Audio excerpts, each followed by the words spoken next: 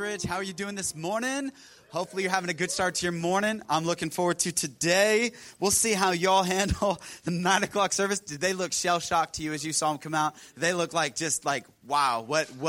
I've never been to church. They all look blushed and everything, all look offended. Yeah, that's good. Mission accomplished. I'm glad. Excellent. So we're excited that you are here. In case this is your first time here, let me just kind of put a little disclaimer on everything. Today, the message is entitled The Sex Experiment. Now, if at any point throughout this message I offend you, irritate you, bother you, or make you upset, my email is wes@southridgesanjose.com. And I take all my nasty emails there. Thank you very much. All right. So now that that's out of the way, let's dive into the Word of God this morning. All right. Hosea chapter number 3. Hosea chapter number 3. We're in a series entitled From This Day Forward. We've been looking at this really kind of uncomfortable book of the Bible called Hosea. Here's what I love, that Scripture doesn't pull any punches. It gives us the real and the raw because life is real and life gets raw. And sometimes we can approach the Bible like everything's perfect, rainbows, unicorns, and butterflies. But then we come to a book like Hosea, and in case you're not familiar, let me just fill you in on this book. There's this preacher, a pastor, his name is Hosea. He's preaching to the northern kingdom. There had been a civil war, so you have a southern kingdom and you have a northern kingdom. And Hosea's preaching in the city of Samaria. He's a prophet. There was 50 prophets in the entire Old Testament, so he's one of 50. Now, to be a prophet, this is pretty distinguished. You're a pretty upstanding guy. You're pure. You're doing things right. You're trying to do the right thing. And so Hosea is doing that. But Hosea, he's preaching. He's a pastor. He's a prophet. And God comes to him and says, "Hey, Hosea, you're single." And Hosea says, "Yeah, I'm single. I need a girl." And God's like, "All right, let's take care of that. Let's find you a woman." He's like, "Yeah, there's this cute girl sings on the worship team. How about her, God?" And God's like, "No, not her." And he's like, "Okay, what about the girl who teaches in Rich Kids? She's real cute. How about her?" And God's like, "No, let's take a trip across town, but let's do it later tonight. Let's go tonight across town. Not right now. She's sleeping right now. But let's go. Let's go. Is that?"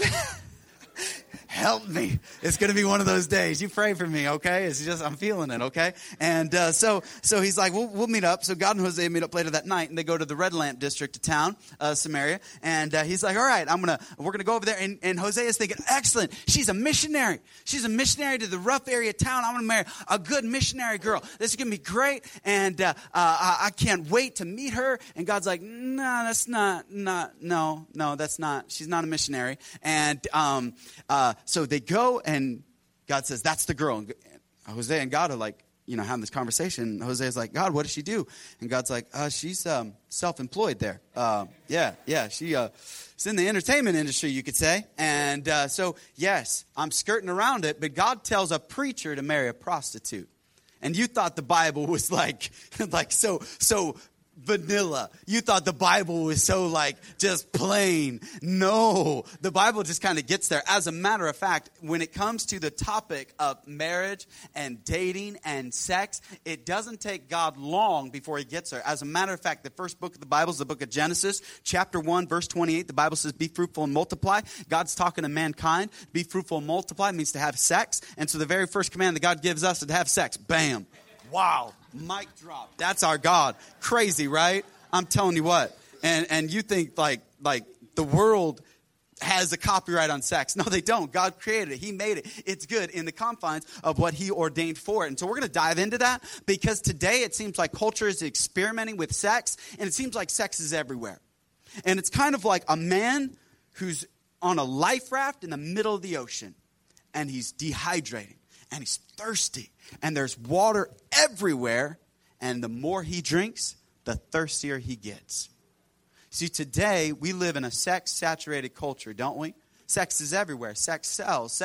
Sells cars. Sex is on everything and every conversation. And for what's just a small little word, it has so much of a ripple effect. It's just kind of everywhere. It's out there. It's pervasive. And it's one of those things where I think too often what happens is we've taken God out of the bedroom and we need to bring God back in there. And some of you get weirded out the fact that I just said that. You're like, what? No, for real? No. Here's the thing. God created it. As a matter of fact, All right, you really want to go there? Genesis chapter number 2, the Bible says God brings Adam together, and then they have sex, and God is like, yeah, it's beautiful, isn't it? It's good. Right there.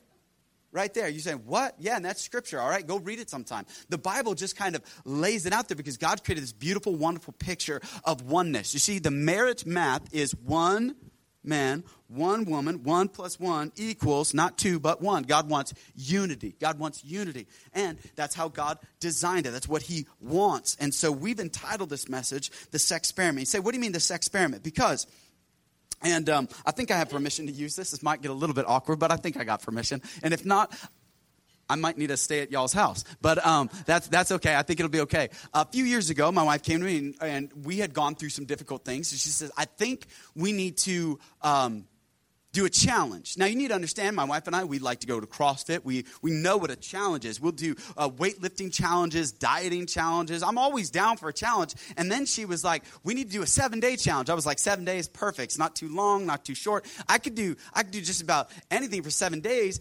But then I started to think back, wait a minute, I've done like these 7-day diets. Those aren't very fun. I mean, you do it, but you don't like it. And I'm kind of like, 7 days. I don't know. You start complaining. And then she's like, it's a 7-day sex challenge. I said, what? Yeah.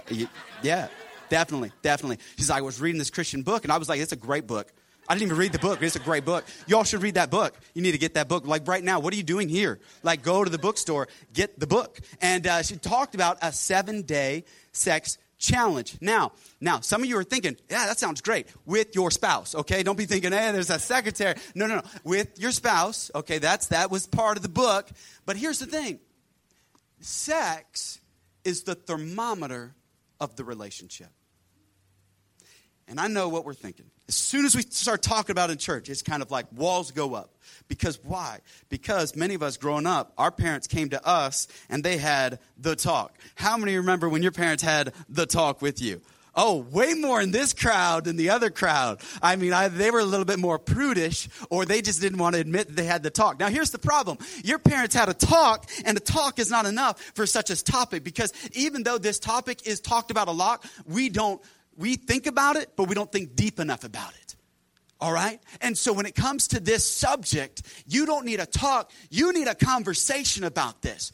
A deep, meaningful, lasting conversation. And you need it through the filter of what does this book say about it? Because culture is trying to tell you a different message about how sex should be perceived and how sex should be received. And so today, we live in an area of the country that has influenced sex more than any area of the country. You say, what do you mean? In 1960, there was something called the sexual revolution. It was started downtown San Francisco off the Haight Street. That's where we saw the summer of love start. And the summer of love took off, and it took the rest of the world by storm. And it was where we lost our inhibitions. It's where, literally, if you watch television from 1957, you got Leave It to Beaver. And you've got Mrs. Leave It to Beaver's mom. You've got her, and she would wear a nice dress, pearls, makeup, and she's doing the dishes. Like, yeah, right. Like, not happening. And then, Mr. Cleaver, he comes home, and he's got his briefcase, and his wife is all perfect and charming. And then you fast forward a few years, and all of a sudden now you've flipped it, and you've got a total different generation. And it was the sexual revolution. And man, it took our world by storm. Here's what I'm praying through this message will happen, that the church will experience a sexual revolution. And I know you never thought the church and sexual revolution to start. Are you kidding me? Some of you grew up Catholic, so you're like, no, you never, ever talk about the two together. Like, it's like icky, it's evil, it's terrible, it's nasty. It's just save it for the one you're going to marry. It's like we got so much confusion about it, but Scripture has so much to say about it. We don't want to miss out on what God has to say about this wonderful topic. And I want to break it down. I know what some of you are thinking. You got married, and you're like, man, my man, it seems like that's all he thinks about. It's all he talks about. And it's not totally true. Now, 95% of the people in the room in your marriage relationship, one of you has a stronger sex drive than the other. Now, 95% of the time, it's usually the dude. Now, there is a small portion of you where she has a stronger sex drive than you. And don't raise your hand and don't do this, because we hate you. Just right now, I speak on behalf of all other men. We do not like you at all. But here's the thing. When it comes to men, and some of you are like, Am I at church? Like, where am I? And it's baby dedication day, too. So who knows? Next year, this time, maybe have a lot more babies to dedicate. We don't know. I'm trying to grow my church, all right? Don't judge. Don't judge, all right? So here's what happens. A man reaches sexual maturity at about 18, and then he kind of starts to, plateau. And as he gets older, it kind of starts to fade just a little bit. His sexual testosterone drive, it kind of tapers off, and then he dies.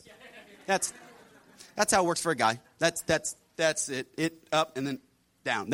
And some of you think that it's gross, that's terrible. I can't believe that pastors talk about that in church. And you're freaking out right now. But here's the thing. We don't ever talk about it. And sex is the thermometer of your relationship. I didn't say thermostat. It's the thermometer. A thermostat, you can control it. A thermometer tells you what's going on. And some of your marriages are cold. There ain't no loving going on. There ain't nothing happening. And you're like, what happened to the distance? What happened to the divide? You see, what a 7-day sex challenge does, you can't be intimate with a person that there's a lot of stuff going on. You just can't. You say, why? Because it's how God wired men and how God wired women. Now, let's go to the scripture on this because I want to look at the Bible. We're going to be at several scriptures, but we're going to start in Hosea chapter 1 because we didn't get finished with it. Let me read a couple passages of scripture as we dive into today's lesson, okay? Hosea chapter 3, verse number 1. The Bible says, "Then the Lord said to me, go again, love a woman who is loved by a lover and is committing adultery." Wow. Just verse number 1 is crazy. Here's the thing about Hosea and Gomer. His wife's name is Gomer. Gomer had cheated on Hosea not once, not twice, but multiple times. You see, Hosea and Gomer, they have one son together, one child together, and then they have 2 more children, except for the fact that the other 2 didn't look like Hosea at all. They strangely resembled the mailman and the milkman. I mean, that's who they looked more like. You say, why? Because it was mama's baby, daddy's maybe. That's really what was going on there. And Gomer had been unfaithful, okay? But then she starts to get discontent and starts believing the grass is greener on the other side. She starts to believe that a monogamous relationship means a monotonous relationship because that's what culture says. Oh, you've only slept with one person? How boring. You need to explore. You need to get out there. You need to play the field. And that's what culture, television, things, that's what they talk about. They don't understand that there is beauty. There's something awesome in one man, one woman for one lifetime. There's something great about that. That is the goal. Now, we live in a day and age where there is this door for divorce and it's wide open. Now, if you're divorced here, we love you. We care about you. We're not here to judge you at all. But I even think you would agree you don't want anybody to go through what you've been through. And this could be one of the things to help because it's God's gift. Sex is a gift, but many people aren't enjoying God's gift of sex. You say, how does it play out? So God says to Hosea, go love a woman again. Now, here's this thing. If he was talking to any of his friends, they would say, hey, look, this girl's cheated on you, betrayed you, and God said to love her. Here's the thing about this love that God is saying. God wants him to love her in a deep and intimate way. But notice what Hosea does, though. Bible says, so I bought her to me for 15 pieces of silver and for a homer of barley and a half homer of barley. And I said to her, notice this, verse number 3, and I said to her, you shall stay with me many days. You shall not play the harlot, nor shall you have a man. So too will I be towards you. And here's what's key. I want you to see in this experiment the pace of passion. The pace of passion. Would you write that down? And this is where we're going to spend some time because when it comes to getting into the marriage relationship, the pace of passion is everything. Because most guys in here, before you got married, there might have been a whole lot of whoopee going on. And then as soon as you got married, you're like, what happened? We're like distant. There's no more what happened in the relationship. And some of you, you're like, something is going on. Something's happening in the relationship. And here's what happened. The pace changed. The woman you married is a slow cooker. She doesn't just turn on right away. But you are a blowtorch. I'm on. I mean, you're just ready. Just ready. Clothes are off in 3.5 seconds. Just there, and just ready. Anytime, any place, anytime, anywhere. I think it's a gift that God has given men that you can turn anything sexual. There she is, washing the dishes, cleaning some pots and pans. You walk up, hey, baby, I'll clean your pots and pans. And then she just looks at you and wants to smack you with it. Like really? For real? You know? I mean, she's folding laundry. And man, you're like, oh, I still got it. You know, and every guy, I don't care how old you are or what you look like, you always think you got it. You have Atlas in your mind. Like, you're like, I look like Atlas, you know, like got the world on my shoulders. I have the physique of a Grecian god, you know. That's just how every guy views himself. We just have great self-esteem, okay? So we just think, well, I'm a Grecian god. I'm going to go into there. She's folding laundry. Hey, baby, I'll fold your laundry. You know, and then you bite your lip. What? And then she looks at you and she wants to hit you with something, you know? Or sometimes it actually works. And she's like, oh, yeah, I'm feeling it. Oh, yeah. Mama like you know, I mean, it's one of those. But then you try it again the next day, and then she hits you, and you're like, it worked one day, and the next day I'm a creep. Like, I do not understand how this works. And we find that there can be this frustration because we don't understand the pace of passion. You see, there was something that Hosea had got into, and there was something Hosea missed. That because, and this is going to offend a lot of you. Great sex starts between the ears before it starts between the legs. Okay? That's where it starts. And it got real quiet. It's like, did you just say that in church? Like, wow. Yeah, we just went there. Because a woman, happy place is her heart. It's her emotions. It's what she's thinking. It's what she's feeling. But a guy, his happy place... If I see camera phones, this is online. I'm going to get fired as a pastor, all right? This is going to be bad, all right? Here we go. Draw me a little picture. We're going to keep this PG. Are you guys ready for this? His happy place is a smiley face. We're going to keep this PG because y'all know what his happy place is. It doesn't take long to figure out her happy place and his happy place. But here's the thing. Guys, we just want to get here. We just want that. But what happens is we don't understand the pace of passion. And what's Hosea is doing? He, in the first chapter, we don't see anything of him talking to Hosea and saying, I'm going to set the tone for the relationship. I'm going to set the pace for passion. All of a sudden, they had a big falling out. They had to blow up. And all of a sudden, she takes off with other men. And she comes back. And he's like, wait a minute. I'm going to change the pace of passion. I got to start tapping into something else. I was always going after this. I was just like, it's all about this. It's all about this. I just got to have this. And let me tell you, ladies, guess what? Sex is oxygen for him. It's how God wired men. It's just how it is. Now, you can get grossed out by that. You can be bothered by that. And sometimes it frustrates us men, too, that God just wired us like this. But here's the reality. Or we accept it that this is God's plan to bring us together. That this is what God designed so that we could experience this intimacy. So let's get the naked truth about sex. Sex is this. What are the barriers blocking you in the bedroom? And I'll tell you, the biggest one is the fact that men, we need to touch this before we touch this. Because we reduce our wife down to parts and not a person. And it's easy to get fixated on parts of her and not the heart of her. Let me say it again.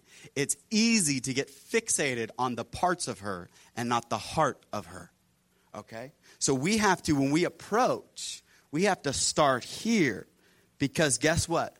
Great sex, to have great sex, starts with non-sexual things. Great sex starts with non-sexual things. You say, what do you mean non-sexual? It's the way you serve. It's the way you sacrifice. It's the way you love. Here we see that Hosea, he serves her and he sacrifices for her. He gets some silver. He gets some gold. He gets some things to buy her back. And then he's going to speak peaceably to her. He's going to be kind to her. What's he doing? He's trying to woo the heart.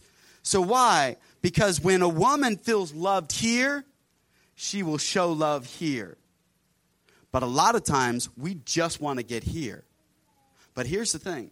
Men, when we focus on this, she gives this. And then men, we give it back.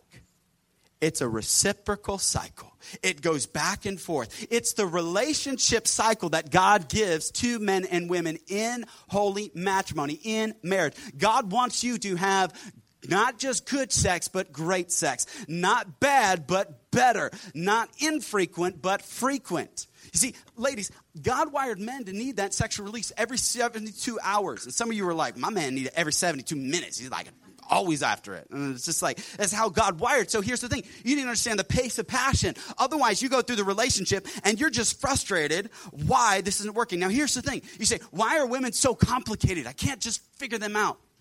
In Genesis, we see the creation narrative.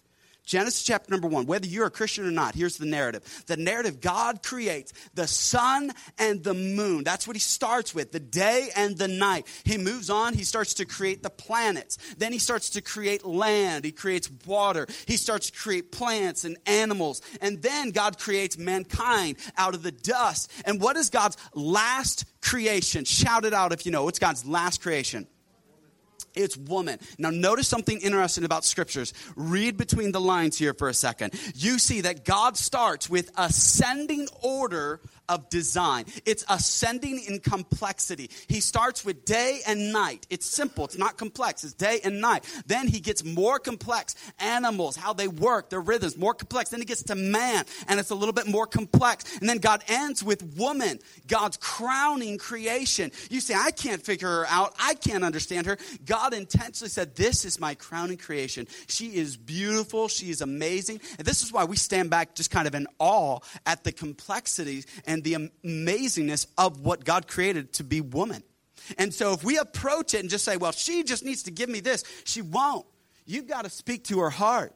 You've got to love this before you love this. And in dating, it was easy. It was just like, hey, let's just do this. And today in our hookup culture, it's just like this. And what's terrible, we have a narrative that's being sold to guys that, guess what? Women have a sex drive just as strong as a man's. And it's not true.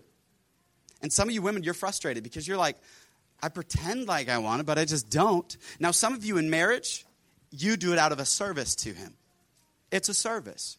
You're going to say, hey, he's been loving me here. I'm going to love him here because I want to love him well.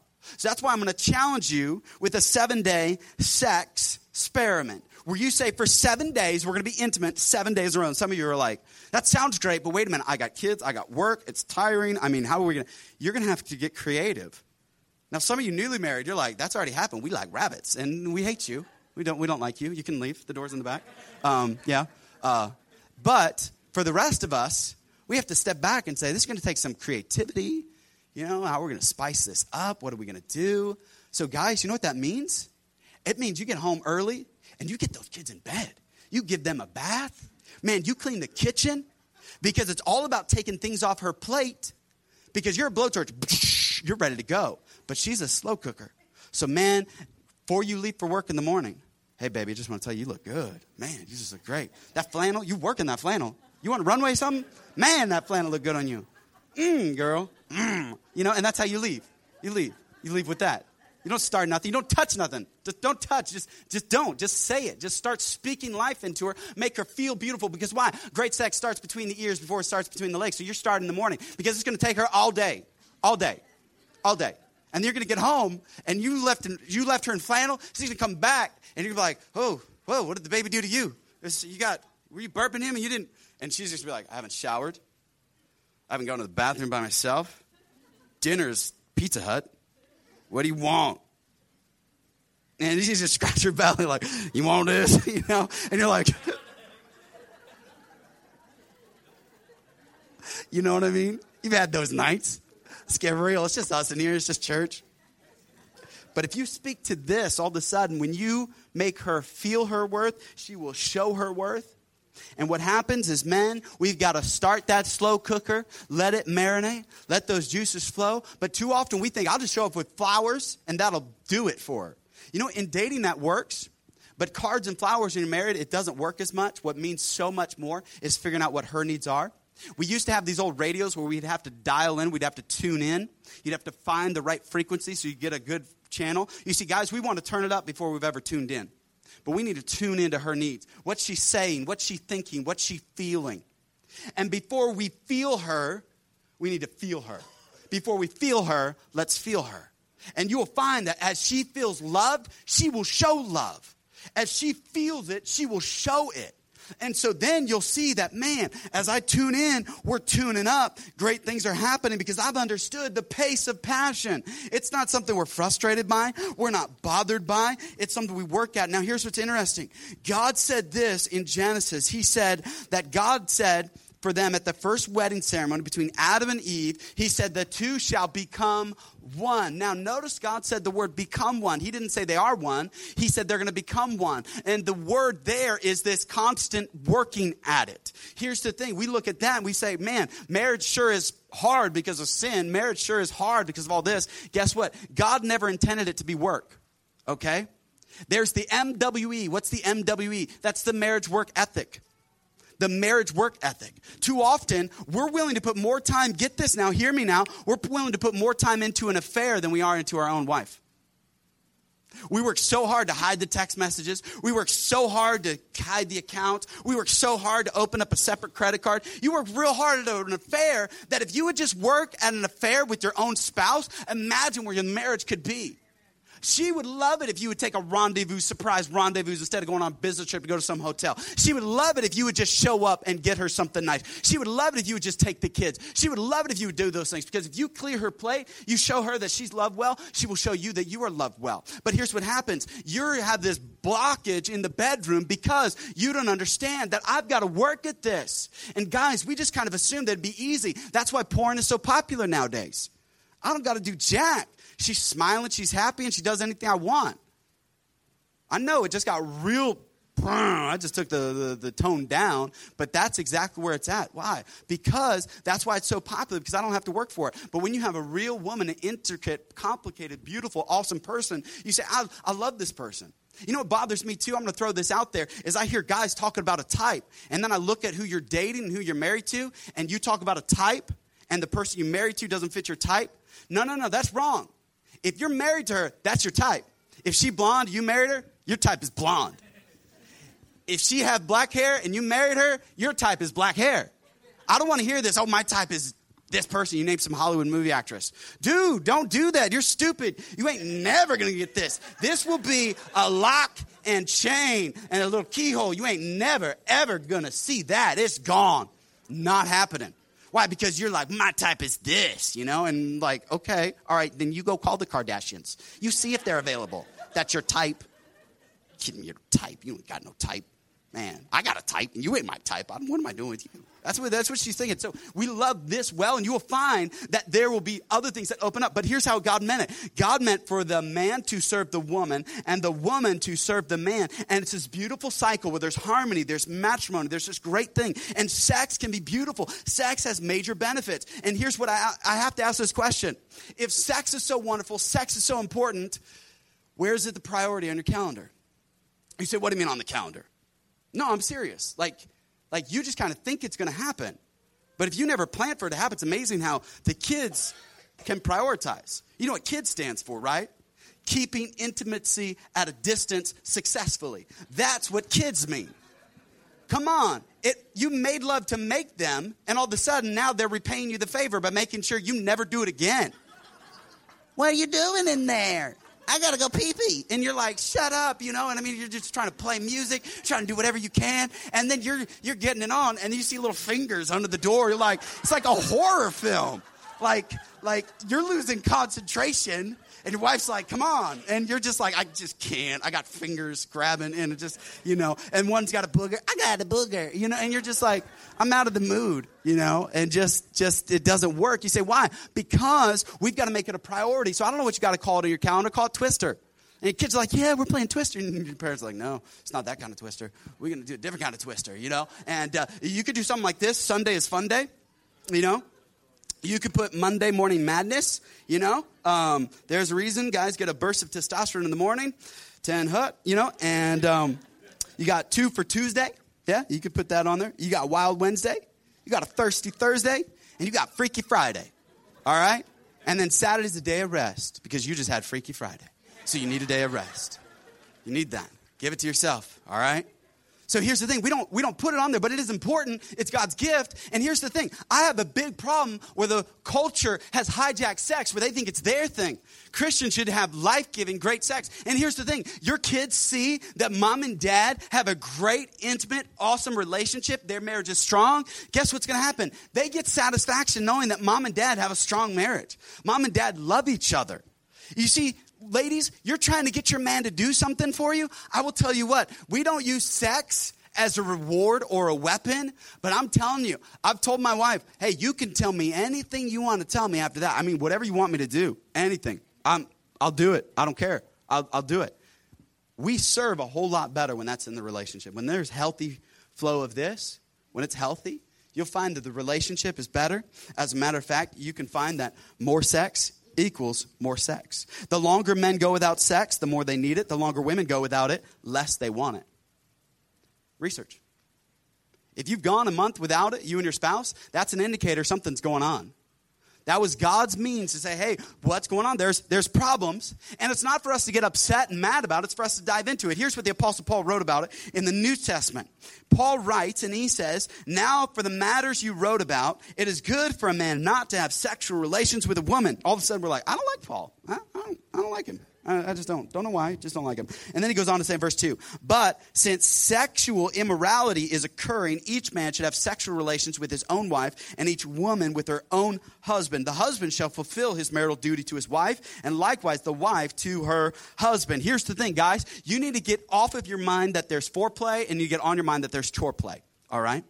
You see, you've heard of a late night booty call. It's time for a late night duty call. All right? That's what it's all about. It's like, hey, this God says it's a duty. And then he goes on to say, the wife does not have authority over her own body, but yields it to her husband. In the same way, the husband does not have authority over his own body, but yields it to his wife. And all the men are like, I didn't know that was in the Bible. Highlight, the pastor has the best verse. I need that. Then I can show it to her. Hey, I have authority over you. Now, it's not to be abused. Paul is talking about this cycle. It's a beautiful thing when it works together. When it works together. But too often, guys, we're stuck seeing blue when she needs us to see more purple, the power of purple. That's what she needs. And too often, we're not worrying about this. We need to be sensitive to this. They're delicate. They're intricate. They're beautiful. It's wonderful. So we need to start thinking how much work to put into pleasing that person. So before we turn up, we need to tune in. But then Hosea lays out a path back to passion. He says we're not going to be intimate right away, but he gives us a path back. You see, you need to know there's a path back to intimacy. You today, I hope you have a conversation, maybe on the way home, maybe at your house, and you look at each other and be like, man, that pastor, he dirty. Man, I can't believe he talked about that. He's a pig. What's wrong with him? You can throw me under the bus, it's totally fine. But then be like, but you know, babe, he brought up some things that are, I kind of need it more than Christmas and my birthday. That's a long time. It'd be cold and lonely these winter nights, and then you need to have that conversation. But too often, we don't. She needs to know how much you actually would appreciate it. And that she needs to be able to tell you, I would appreciate it if you'd come home earlier and you would change the diapers, you would clean the kitchen, you would take care of the kids, and you would let me just go out for a little bit. She needs that so that she can give you this. She needs that. But too often, we're just like, she just needs to be on. She just needs to be on. And she's not a microwave. She's a crock pot. Okay? Not a crackpot, a crock pot. Okay? You're like, she's crazy. I don't know what's wrong with her. Man, always want me to be doing work and stuff around the house. Like, I work hard at home. No. It's the MWE, the marriage work ethic. Marriage takes work. God always meant for you to work for it. Here's what amazes the woman. You worked hard to get her, but you won't work hard to keep her? I only got 2 amens. Two. There's 2 relationships that'll work. All right? There's 2. So if you work hard to get her, work hard to keep her. Don't give her a reason to want to go play in the field. And that's what the Apostle Paul says. He says, hey, this is why you need to have this marriage relationship. Why? So temptation doesn't come up in the relationship. So there's no reason for lust. Too often we're playing the field. Why? Because nothing's happening at home. We're not taking care of the needs of each other. And you both have needs. Her needs, his needs. You have them. Talk about them. Express them to one another. And too often, we just kind of jump into the relationship and we don't think about, hey, how am I helping with that person? But too often, we don't see sex as sacred. It's a sacred act. And so Hosea is saying, let's have a path back towards it. Let's work on this. And notice that Hosea pays what it takes to get her. You see, love doesn't take, love gives. He was willing to give to her, willing to do something for her? What are you willing to have that great sexual relationship? Are you willing to give? Are you willing to serve? But too often we just take it. Now, I'm going to say this, and I may offend a lot of the ladies in the room and some of the men in the room. Because, ladies, some of you give up this so easy. And you're like, I can't find a guy that just loves me for me. Because you're willing to give him this on the first date. You are undermining your own self-interest. In the words of First Beyonce, if you want it, put a ring on it. That's good. That's good. That's Beyonce. Man, I'm telling you what. But too often, you're undermining women your own self-interest. You're like, he won't marry me. He won't get engaged to me. He just, you're giving him this. Why would he? Why would he? You're on Tinder just like out there, and you're just like, well, I'm just trying to find a man. I'm a man of dogs. I just want to find. Well, you're hanging out in the kennel, honey. You are, okay? You are, okay?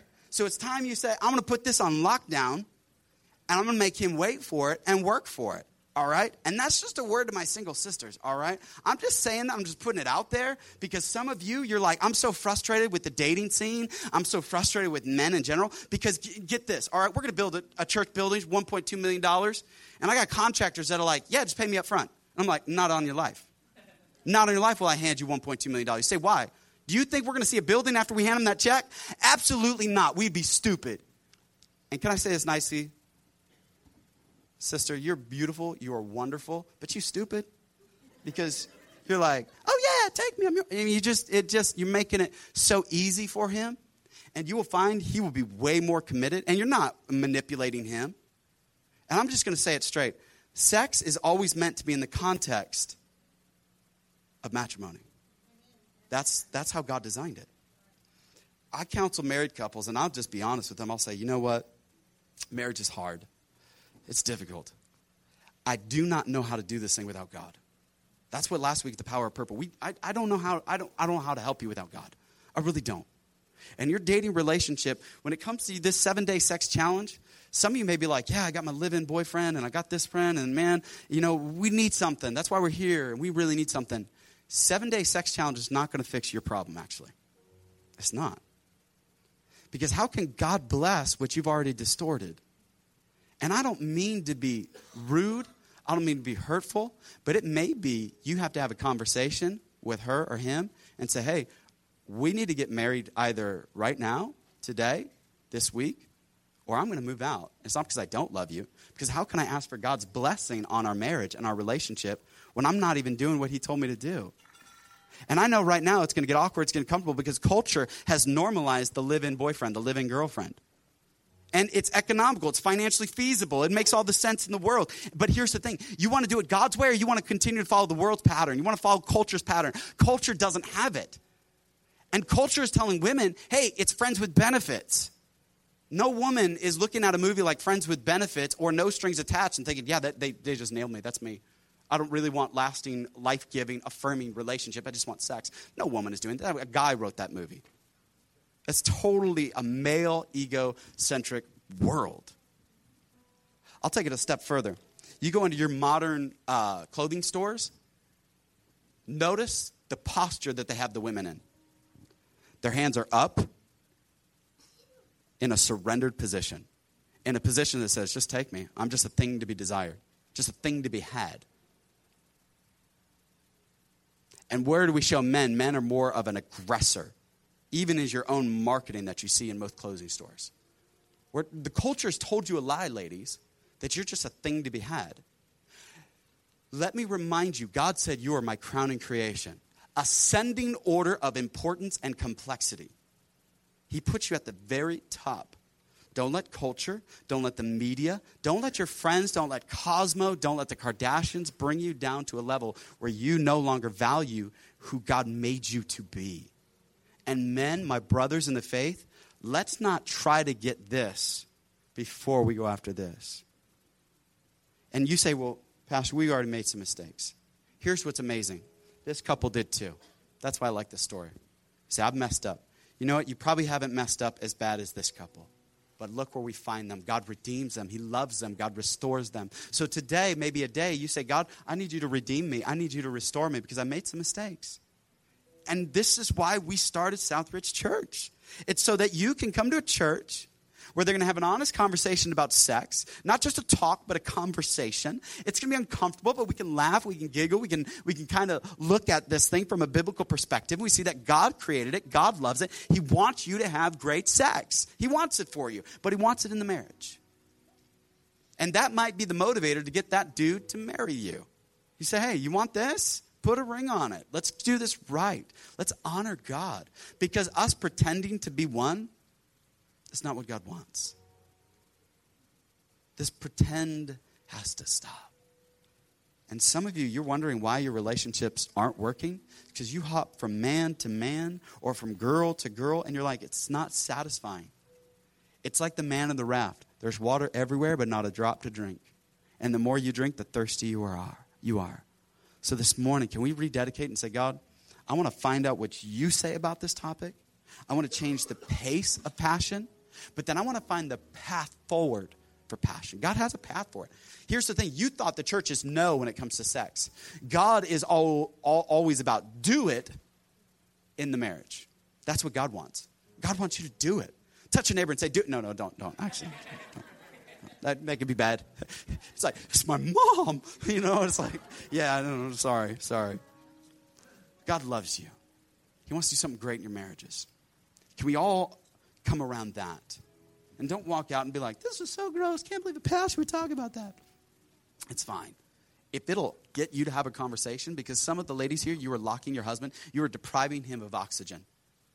And he in turn is depriving you of oxygen. And you both need it. It's life-giving. It's the thermometer of the relationship. Let's all stand. Dear Heavenly Father, we need you. We thank you for this morning. I thank you for what you've spoken. Help us to put sex back in the context of marriage. Help us to realize this is a powerful, sometimes uncomfortable truth, but help us to fall back in love with the spouse, the God-given spouse that you've given us. Help us, Father, to be restored. Help us to realize there is redemptive potential as we seek you. We love you, Father. We need you.